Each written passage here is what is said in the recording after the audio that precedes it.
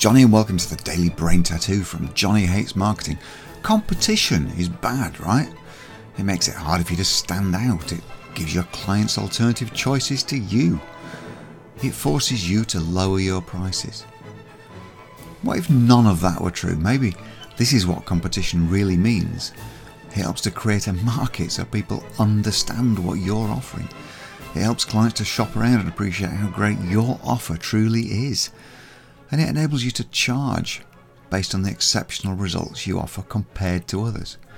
If you're worried about your competition, imagine how they feel about you. That's it from me today. I'll be back tomorrow with another Daily Brain Tattoo. Meanwhile, hop on over to johnnyhatesmarketing.com and sign up for the Daily Brain Tattoos by email. See you later.